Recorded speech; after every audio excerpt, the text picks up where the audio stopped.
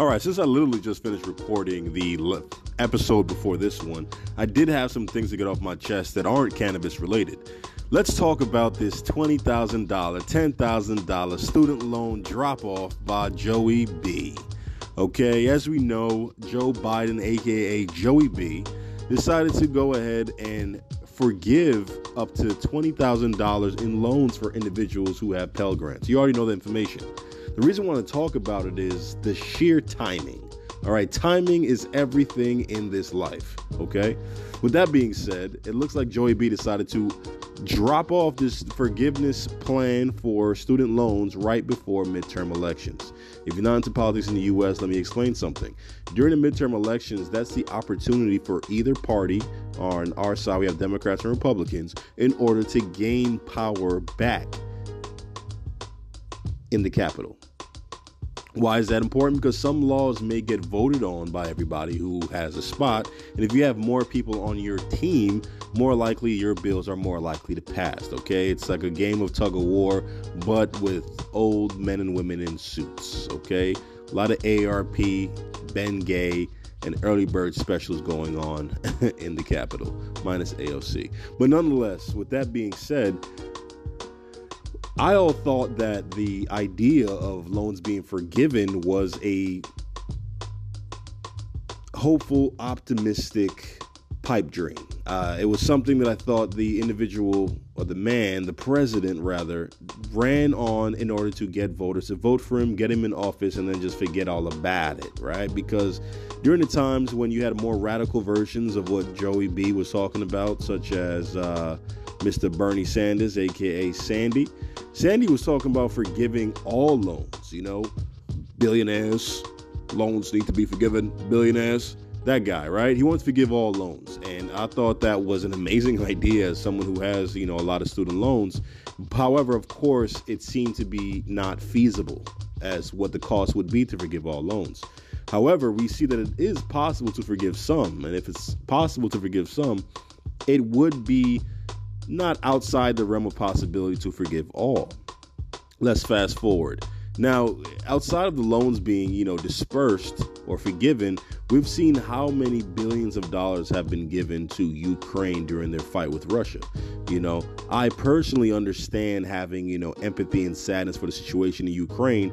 However, I'm also a realist, and I understand that these type of things occur, in war across the globe and not just Ukraine. So, what was me when you have bombs being dropped in Baghdad, for centuries, right? We have, literally slavery going on in Libya. We have mass casualties dying at the hands of the government in, forget the country in Africa.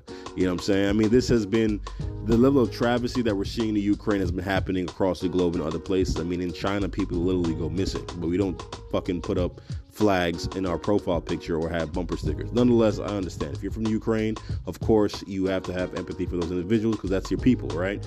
But for me as an outsider, hey, this shit happens. It's unfortunate. And outside of that, we have given out so much money in aid for Ukraine during this fight. It almost behooves you to not believe that student loans in totality could be forgiven. The common response is, where will that money come from? We're just going to grow it on trees and forgive all your loans? Is that how you're going to do? I mean, seemingly, yes. We had a pandemic where a lot of money was given to us in the form of stimulus checks. All right. Not once, not twice, but for some people 3 and 4 times, depending if you have kids. So clearly the government can take initiative in order to help their individuals economically by printing money, literally printing money out the sky like their name was Houdini. Snap of your fingers, the check is in your hands, cash in your bank account. Probably spending that stimulus money irresponsibly. But nonetheless, okay, it seems that the student loans may have some externalities, all right? That's just a long way of saying we may be benefiting in the short term, but in the long term, we may be making the overall economy worse. Is it true, or is this another Fox News headline? No offense if you watch Fox News, but you know what I'm saying. You know what Fox News is about. Okay, and what would those externalities be? Well, seemingly similar to the stimulus checks when they were printed, what occurred? We saw inflation rise at an exponential rate. I mean, we hit a high of 9.5% interest rate. That means it's much more expensive to finance a car, get a mortgage. I mean, for businesses to get loans to stay afloat. And seemingly that has resulted in many layoffs. Individuals are going to training people. They are moving their family, themselves, their suitcases, their emotional baggage across the country. And during training, if their emotional state was not already bad, getting fired during training. That's how bad the economy is now. Could it get worse? Absolutely. However, we can definitely attribute, not only supply chain constraints around the world, due to COVID and also other means such as, pallets, those crates being lost at sea or Suez Canal being clogged and a bunch of other, issues. Now, with the economy being as bad as it is, giving these loans definitely seems to be a great way to try and not only stimulate the economy, but what if the loans are given to these individuals just to sway voters right before elections happen very, very soon? This episode's recorded September 1st of 2022. All right. So elections for midterms are right around the corner. And like I said, they're going to want to win that tug of war. Not only to mention, we have the presidential election coming up soon. So my wonder is, if we get closer to the presidential election, will there be another second round of funding? I don't think so, but we could be hopeful. As of now, there are polls being shown for the next president, and it looks like good old Sandy, billionaires, is number one in the polls. So, again, and what do I think would happen? All right, giving you the facts, what would I think would happen? I think that, yes, forgiving, all these loans may have some increase towards inflationary pressures. I think the government's going to respond by increasing interest rates, even higher. And this will cause, the housing market to finally fall. I mean, listen, studies have shown, or an article, I should say, had dictated that in the next 2 months, you're going to have a lot more evictions than you had in the month of July.